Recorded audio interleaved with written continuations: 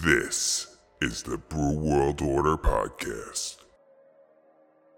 Welcome to the Brew World Order Podcast. My name is Mike Curtin. If you haven't subscribed yet, just do it. This is episode number 31, and in this episode, I sit down with Andrew Witchey of Dancing Gnome Beer Company in Pittsburgh, PA. Andrew tells me what it's like opening a brewery at 28 years old, how he went about funding his business, and he talks about the future for Dancing Gnome. Well, I think we can all agree that 2020 has been quite the true shit show. So let's all pray that things go up from here. And if things do snap back to normalcy in 2021, I think it's only right that Andrew names one of his beers the Year of the Dancing Gnome. Just throwing ideas out there. Just saying. Anywho, I think it's time you all sit back, crack open a beer, and enjoy the podcast. Hey guys, I'm Mike Curtin. This is the Brew World Order Podcast, and today I'm with Andrew Witchey of Dancing Gnome Brewery in the Sharpsburg section of Pittsburgh, Pennsylvania. As most young people growing up, Andrew became very fond of beer. But his love of beer was more than just drinking it. He was more fascinated by the flavors and aromas. With that, he started homebrewing. He knew then that he wanted to venture into the beer industry. He started talking to local brewers and spending more and more time at breweries. At some point, he decided to study at the American Brewers Guild in Vermont. After that, he volunteered at the Brew Gentlemen in Paddock, PA, to give them an extra set of hands.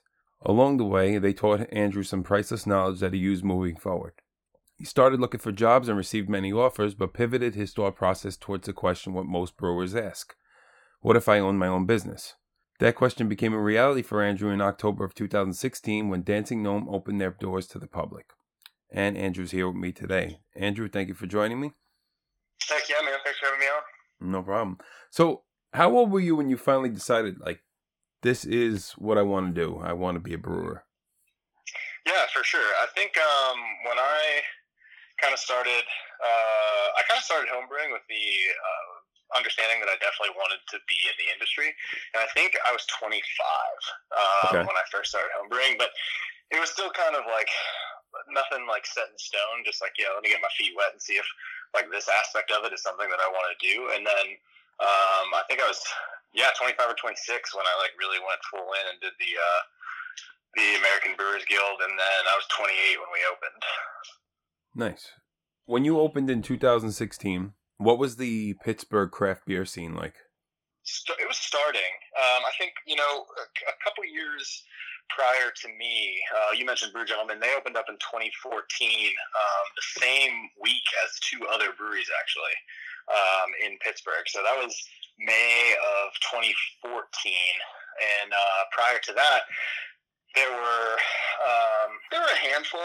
They were kind of ones that had been around for a while that kind of people would know most about, like Church Brewworks and Penn Brewing, and Full Pint was relatively old at that point.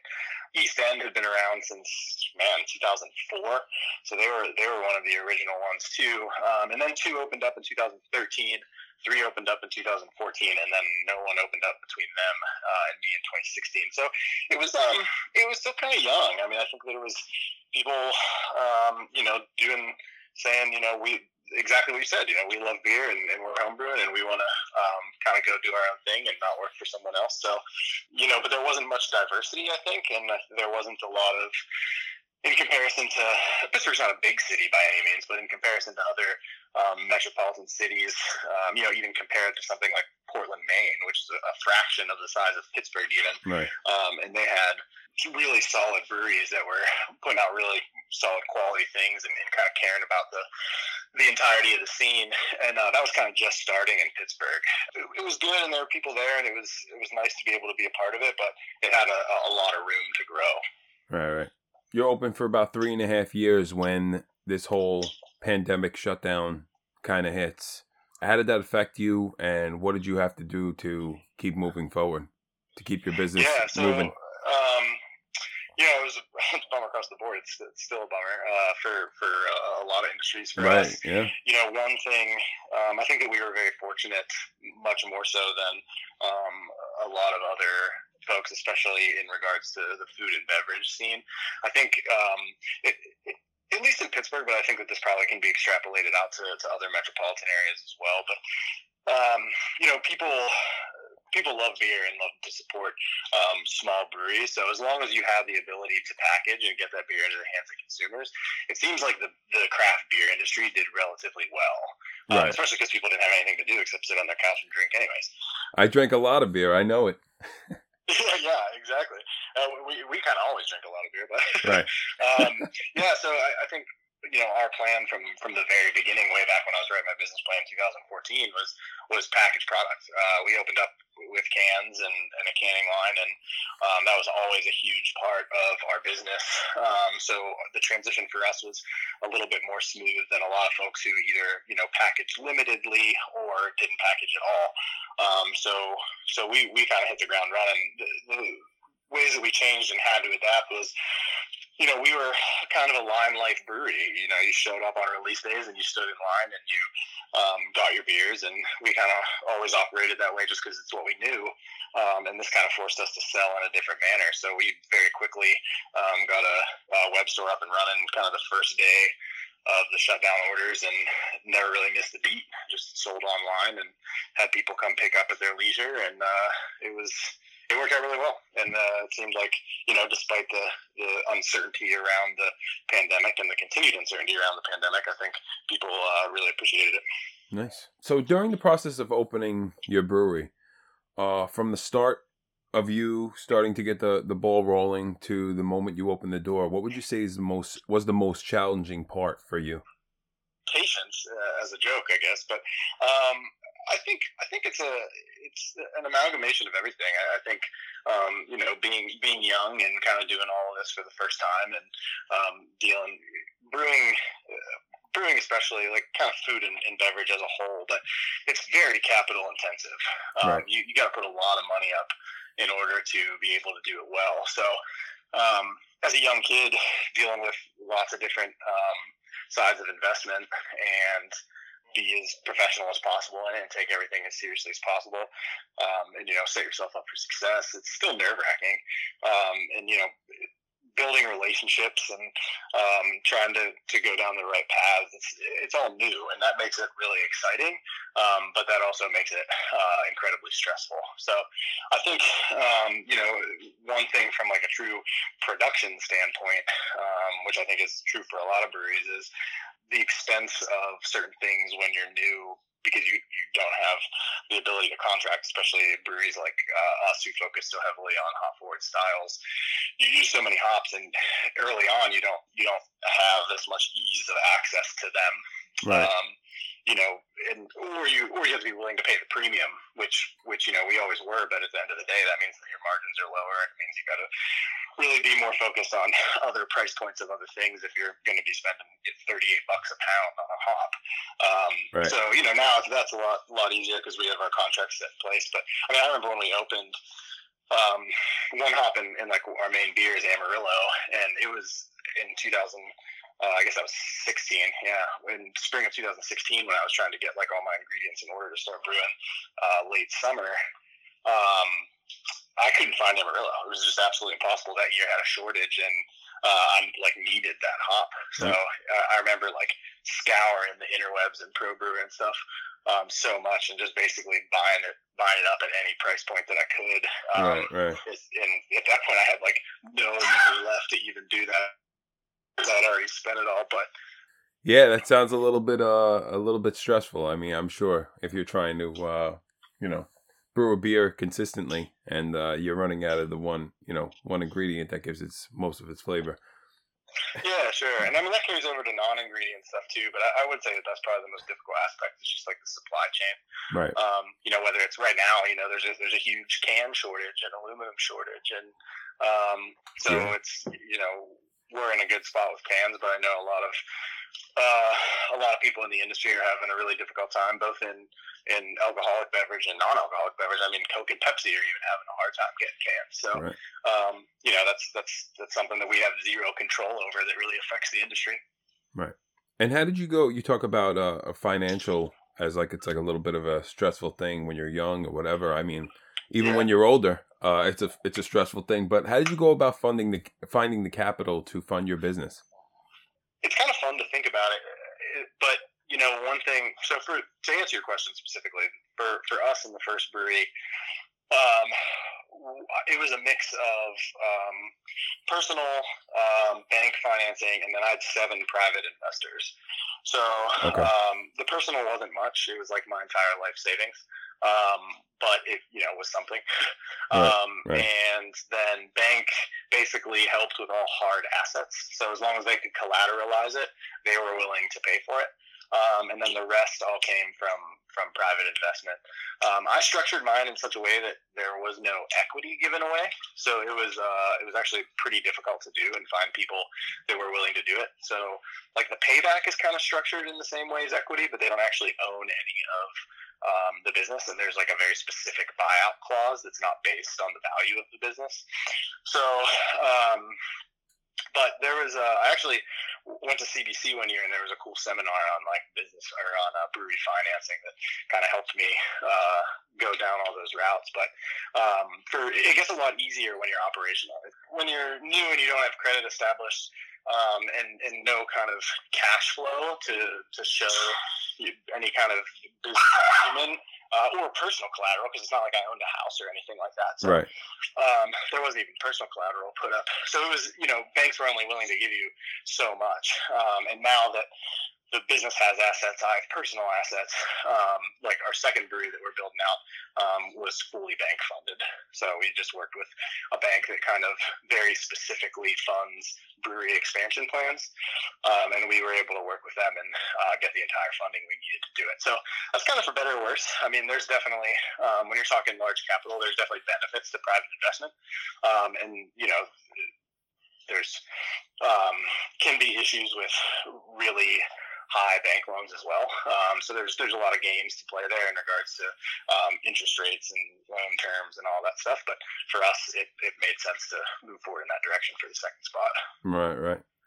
So, I mean, I know you probably have been in many breweries and you helped out or whatever the case is, but what was something when you opening your own place was something you never thought you were going to have to deal with? Well, besides the pandemic, of course. Oh yeah, sure, yeah, the pandemic for sure. But I think surprisingly, even though that I had worked in retail environments prior, I think that the people aspects of things, both from a consumer standpoint and also from an employee standpoint, it's different when it's like your business and you're doing the hiring and you're kind of creating the organizational chart of things. The human component to a business is very difficult. And I have a great team and I love everybody at Dancing Gnome, but that doesn't mean that there aren't difficult times when it's such a small team and you work so closely together. Right. So I think that's one thing that I had to kind of get used to doing, is like being an efficient and an effective and an empathetic manager. And then also like from the consumer side, like if you work retail, like in college, I worked at Hollister, and like if you want to bitch out a customer and you're having a bad day, like whatever, that person's gonna be mad, but like you're not gonna get fired for it. And even if you do, whatever, it's like a small retail job when you're 18 years old. Right. But when you own the business, like every aspect of consumer communication like matters, especially now, for good reasons. I'm not saying that this is bad.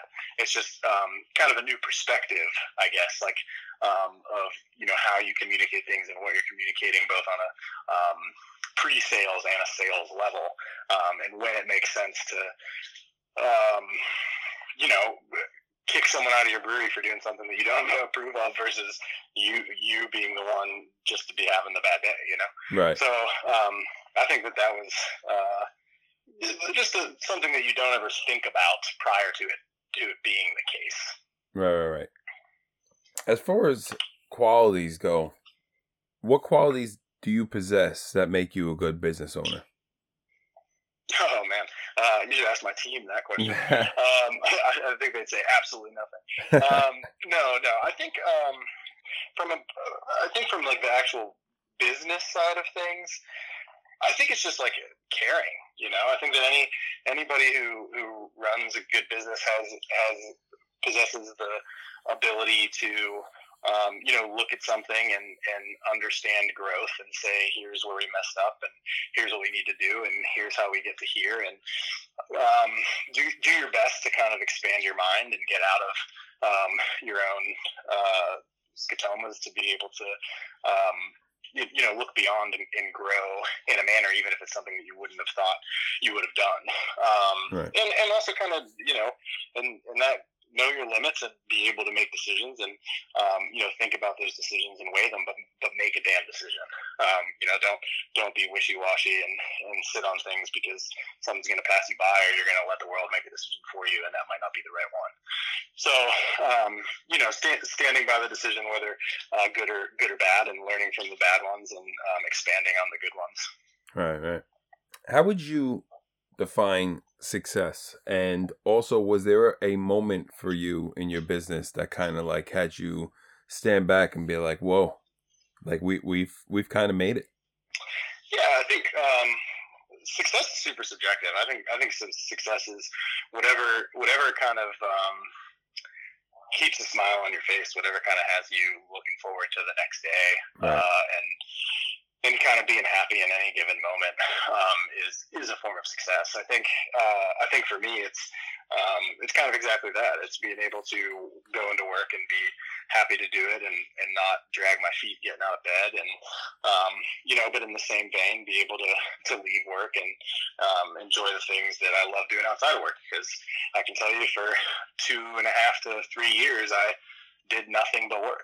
So right. It's nice to be able to have some perspective and take a step back and fall in love with some old hobbies that can remain hobbies, and and still be happy in business. I think as far as success for Dancing Gnome, there's a couple times.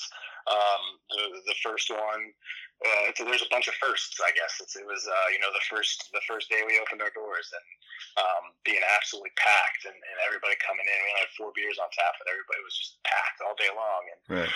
just that excitement of being like, man, people are excited that we're here as we are to be here. And then the first can release we did had an absolute line down the block and selling out immediately. It's wow. like, oh man, like awesome. People want this beer. And the first time we got invited to an international festival, and building friends within the industry all over the country and all over the world. Like, those to me are times that I very much can, look back on and take a step and be like, we did well and set out to do what we wanted to do. And, I feel good about that. Right. So you talk about like meeting many different owners of brewers. Was there anybody in the industry that you've met during that time that has inspired you or has left a mark on you that's really made a difference? Yeah, there's a couple. I think that Peter Bissell was one for me. I was a huge fan of Bissell Brothers when they first opened. Oh yeah, right. Really liked what they were doing. Really liked the beers they were putting out. Really liked their whole vibe. And I kind of reached out to him when I was working on my business plans with some specific questions, and he was really kind and willing to help. And I think that they've absolutely killed it throughout the entirety of their business and continue to. I think no one specific person, but Modern Times Brewery was always kind of really important to me from an industry perspective of just what they were doing and how they were operating and the quality of product they put out versus their growth strategy and their branding. So that was one that really sticks out as one that I paid attention to from a business standpoint.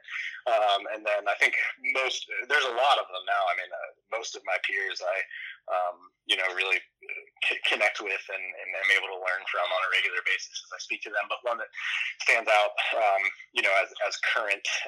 They're about the same age as us. I think they opened in April of 2016, but Bearded Iris in Nashville. Okay. The guys from Bearded Iris are just phenomenal human beings. But beyond that, they're phenomenal businessmen. I love getting to have a beer with them and sit down and chat. And, there's plenty of times where you talk about beer enough that sometimes you don't want to talk about beer. And, we have that ability, and there's also times where they make it exciting to talk about beer again because they're so smart and thoughtful about things that they do and how they run their business. So, huge shout out to Bearded Iris for just absolutely killing it. Right. So, what do you think's the biggest change since you opened to now? What's been the biggest change in the industry for you? Oh boy, that feels it's interesting because it feels like because you're in it every single day, they feel like no change feels huge. I think even though we're only 4 years old, the explosion of growth happened about a year after us. Right. So when we opened, I think there was only 1,500 breweries in the United States, and now there's 8,000. Yeah. And that happened within the last 3 years. So that was crazy, kind of to see, all these people kind of explode out of the scene, and at all levels too, which is cool, and doing all sorts of different things. I think the transition into grasping a market has been interesting to see. Because there are so many breweries and there is so much beer, and you need to grasp your market and be able to maintain their attention. I think it's been interesting as brewers go to as pastry stouts came out, and ultra fruited sours, and now seltzers, and all these kind of beers that defy what a beer is, but also have kind of become to define craft beer. Right. So I think that's been really interesting to see, and from a consumer perspective too, it was seeing what consumers want, and on the positive side, it grows your base. If someone's coming into your brewery because you have a raspberry, marshmallow, chocolate fruited sour, maybe they're gonna then grab a Pilsner in a year. Right. And then there's a lot of people coming into the scene that way, but that's kind of been the most interesting trajectory to kind of watch and see how craft beer grows, for sure. Right. Yeah. So, as far as craft beer goes, people are always kind of being introduced to new things. What was your gateway beer into the craft beer world? I will say Gateway Brewery, but Gateway Beer was probably Paleo IPA from a small brewery here in Western Pennsylvania called North Country. Okay. They're about an hour north of Pittsburgh in a little town called Slippery Rock. But that was my first intro to craft beer. Was this little bar, 7-barrel pub system, and there's a college there, and I was dating a girl that went to school there, so I was there a lot. And when I turned 21, I just started drinking at the pub because it was one of the only places there to drink. It was such a small town. Right. And the first craft beer I ever, actually, honestly, the first beer I ever had, I wasn't a drinker in college. And the first beer I ever had was from them, and it was actually a cask ale. It was a smoked bacon stout.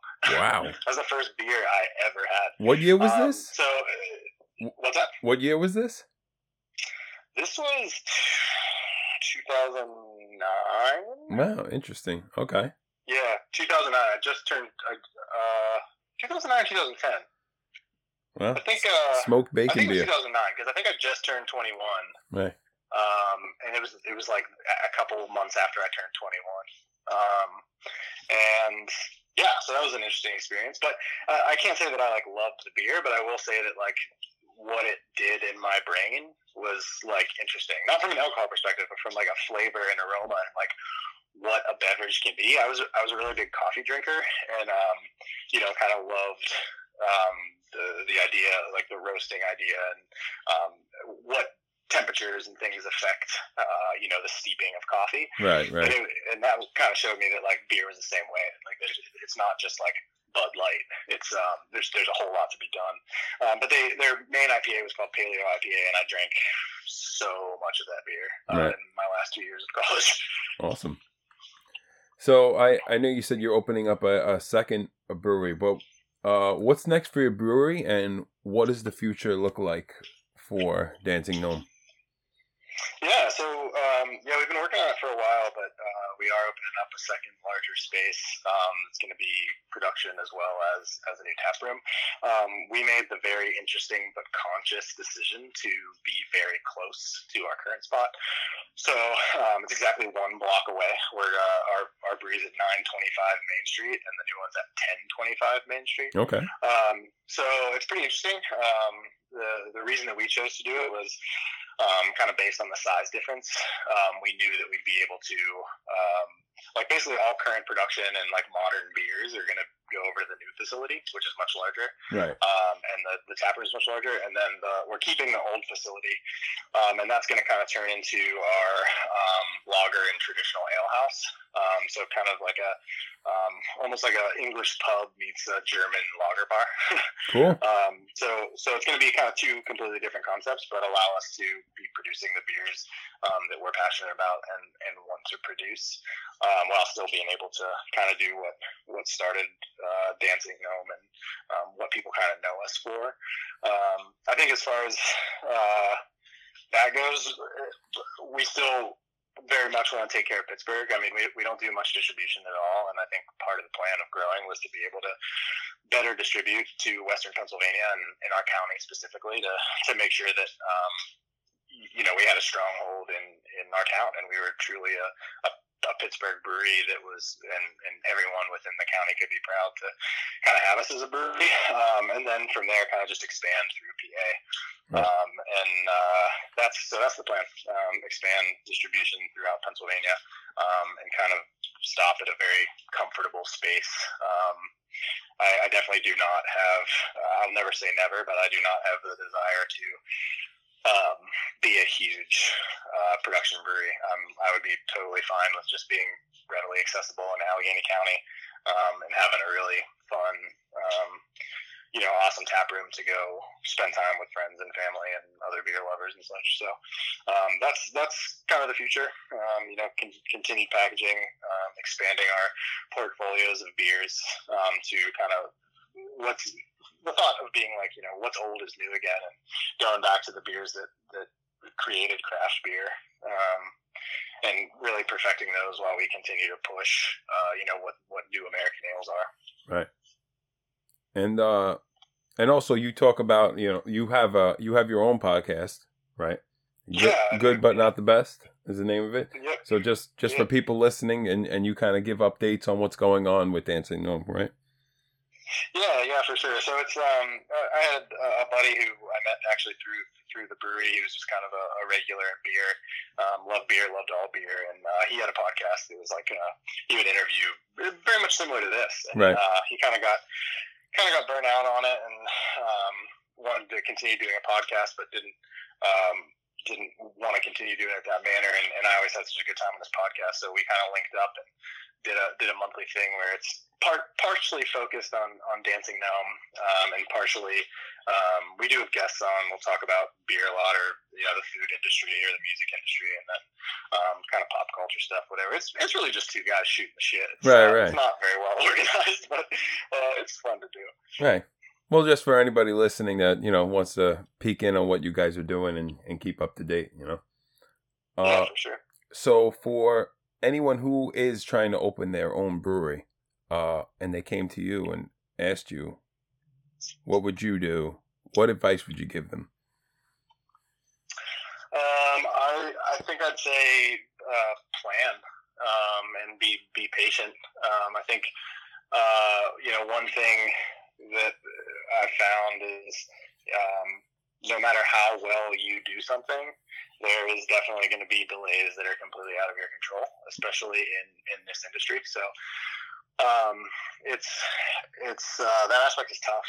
Understanding the patients, especially if it's their first time doing it. With building the second place, it's a lot easier to have patience because you already had to go through it. But and plan everything to a T. I mean, really spend time, spend months on a business plan and flesh things out and talk about things and understand what you're going to do. Go to breweries, understand how they operate, find your favorite ones, find your favorite beers, understand the market, figure out where you want to be, because the old adage of location isn't that far off. It is really important, especially if you want to be a taproom focused brewery. It's difficult to if you're not in a super populated metropolitan area.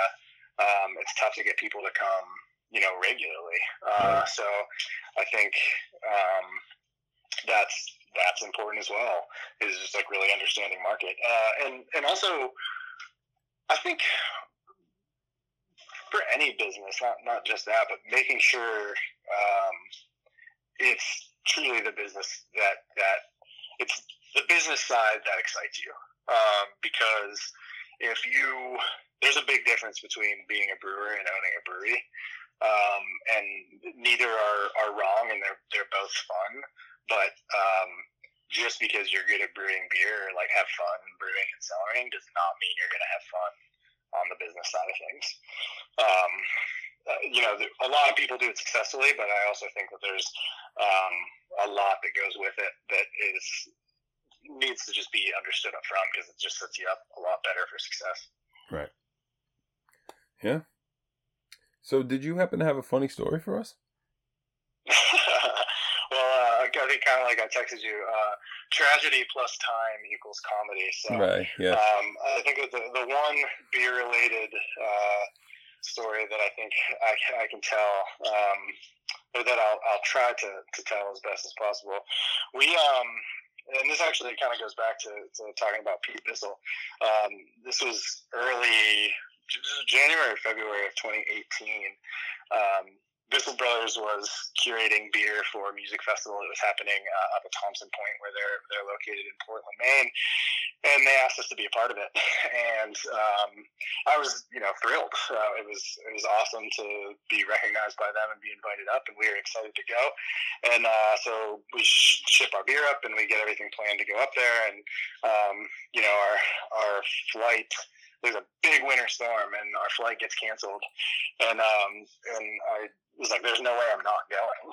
So me and my other guy at the brewery, we rented a car and drove up, and we were like, "We'll just take our return flight home and drive up." So we shouldn't have done that. It was really bad. We got stuck in a really awful storm for about 36 hours. Wow. And we had to pull off the road. Right where northern PA meets Jersey meets New York, like right on the border of that. There's a really small town.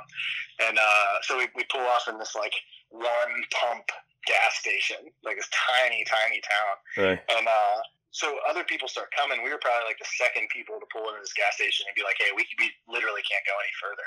Like our car is not going to make it." And by the end of it, there was probably like 15 to 20 cars, and about 30 to 50 people somewhere in there that were at this tiny gas station. And most of them needed gas. We didn't need gas. We had already filled up. But the pumps didn't work because they were like electric pumps.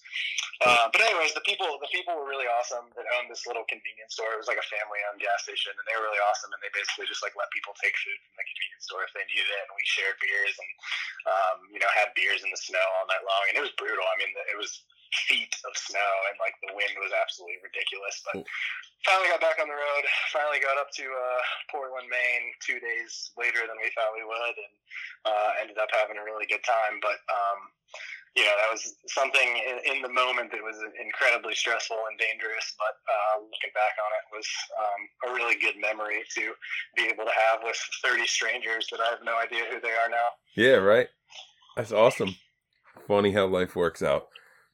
Yeah, without a doubt. So I have this little thing called Quick Fire 5. It's just 5 quick questions, beer related, of course. Sure. Ready? Yep. One of your beers that you'd recommend someone try? From Dancing Gnome. From Dancing Gnome. Yeah. Lustra, Infinite Highway, Not Always Present, Better Warner 2, and Wishbone. No, I take that last one back. I'm going Avon. Okay. Favorite brewery other than your own? Ooh, that is really, really hard. I gotta go Suarez Family Brewing. Suarez Family Brewing. Favorite style of beer? German lagers. German lagers. Hey, last beer that you drank that blew you away? It is actually a Suarez beer. Really? And it is Stands to Reason. It's a smoked lager from Suarez. And I admittedly am not a smoked beer fan. I think many people around here will tell you that. I do not like Roush beers. Right. And this is absolutely phenomenal. It is just, if you are in the New York area and have a way to get it, Stands to Reason is absolutely one of the best specialty lagers I've ever had in my life. Good to know. And you have one keg of beer to hold you over for a 2-week quarantine. What beer are you choosing? Einbecker Pilsner. All right. Well, Andrew, that's all I have for you, man. Hey, thanks very much, man. I appreciate you having me on. Thank you. Guys, I'm Mike Curtin for the Brew World Order podcast. Here with Andrew Witchy of Dancing Gnome in Sharpsburg section of Pittsburgh, Pennsylvania. Thanks, man. Hey, guys, thank you for listening to my interview with Andrew Witchy of Dancing Gnome Beer in Pittsburgh, PA. Whether you're passing through, you live in the area, or just visiting a friend nearby, you should definitely check them out. Give them a follow on social media, and don't forget to take a listen to Andrew and his buddy Jaron's podcast called Good But Not the Best. Every other Sunday I'll be releasing a new episode, so subscribe, and you'll never miss one. Also, be sure to check out our social media accounts for updates on the podcast. I'm Mike Curtin for the Brew World Order podcast. You stay safe out there.